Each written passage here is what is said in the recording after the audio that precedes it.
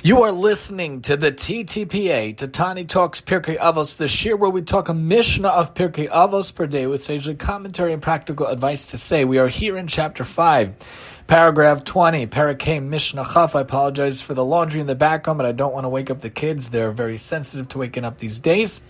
So we're looking at Hey Chaf. We're looking at 520. Yehuda ben Tema Omer telling us different things about different characteristics we could learn from animals around us, or in general in the world. Yehuda ben Tema Omer have the Az Kanamar, V'Kal Kanesh, V'Ratz Katzvi, V'Gibor Ka'aril Asos Rizon Avicha Shabashamayim.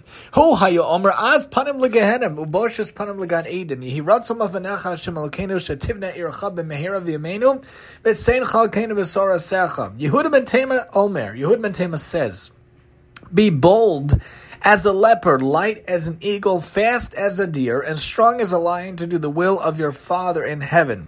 The importance of this teaching can be seen in the fact that Tur began his code of Jewish law in the Orach Chaim by quoting and explaining it. The boldness of a leopard is needed to acquire knowledge of Torah, because a student must have the courage to ask questions when he does not understand something. If he is too embarrassed to ask, he will not learn.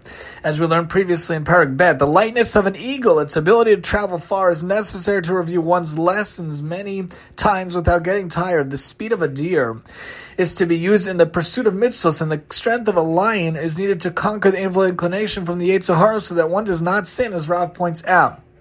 He would say the brash person will go to Gehenim, the bashful person will go to Gan Eden. Az panim, bashness, is similar to az boldness. The same trait can be used for opposite purposes. Yehuda ben Tema said above that one should be bold as a leopard to do the will of your Father in heaven, but here he teaches here that one will be sent to Gehenim if he uses the trait to go against the will of his Father in heaven, as the Tosfos Yontif points out. A bashful person goes to Gan Eden because he feels ashamed whenever he does something wrong, Meiri points out. However, this trait too can be harmful when used in the wrong way, as mentioned in the previous note.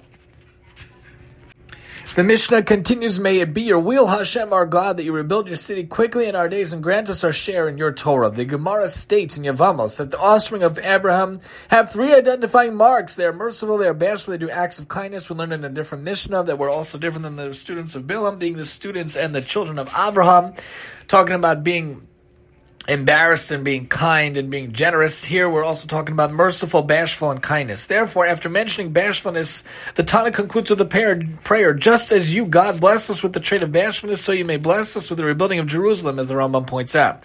According to Chadushay Hagra, the prayer belongs not here, but at the end of the chapter, so that the tractate concludes with the prayer. This chapter is actually the last in Avos. The 6th chapter is a collection of rices that was added later.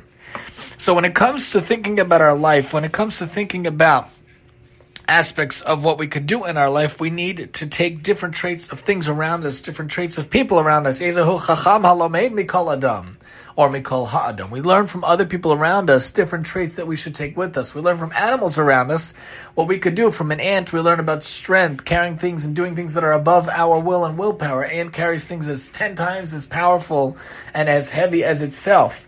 And from the fastness of an eagle, the fastness as a deer, and lightness as an eagle, bold as a leopard, and strong as a lion, doing the will of Hashem in heaven. Do what we can to try to emulate the good traits of things around you in your life. Join us next time as we talk about different ages, what you're supposed to do in life, here on the TTPA, and I'm your host, Tani.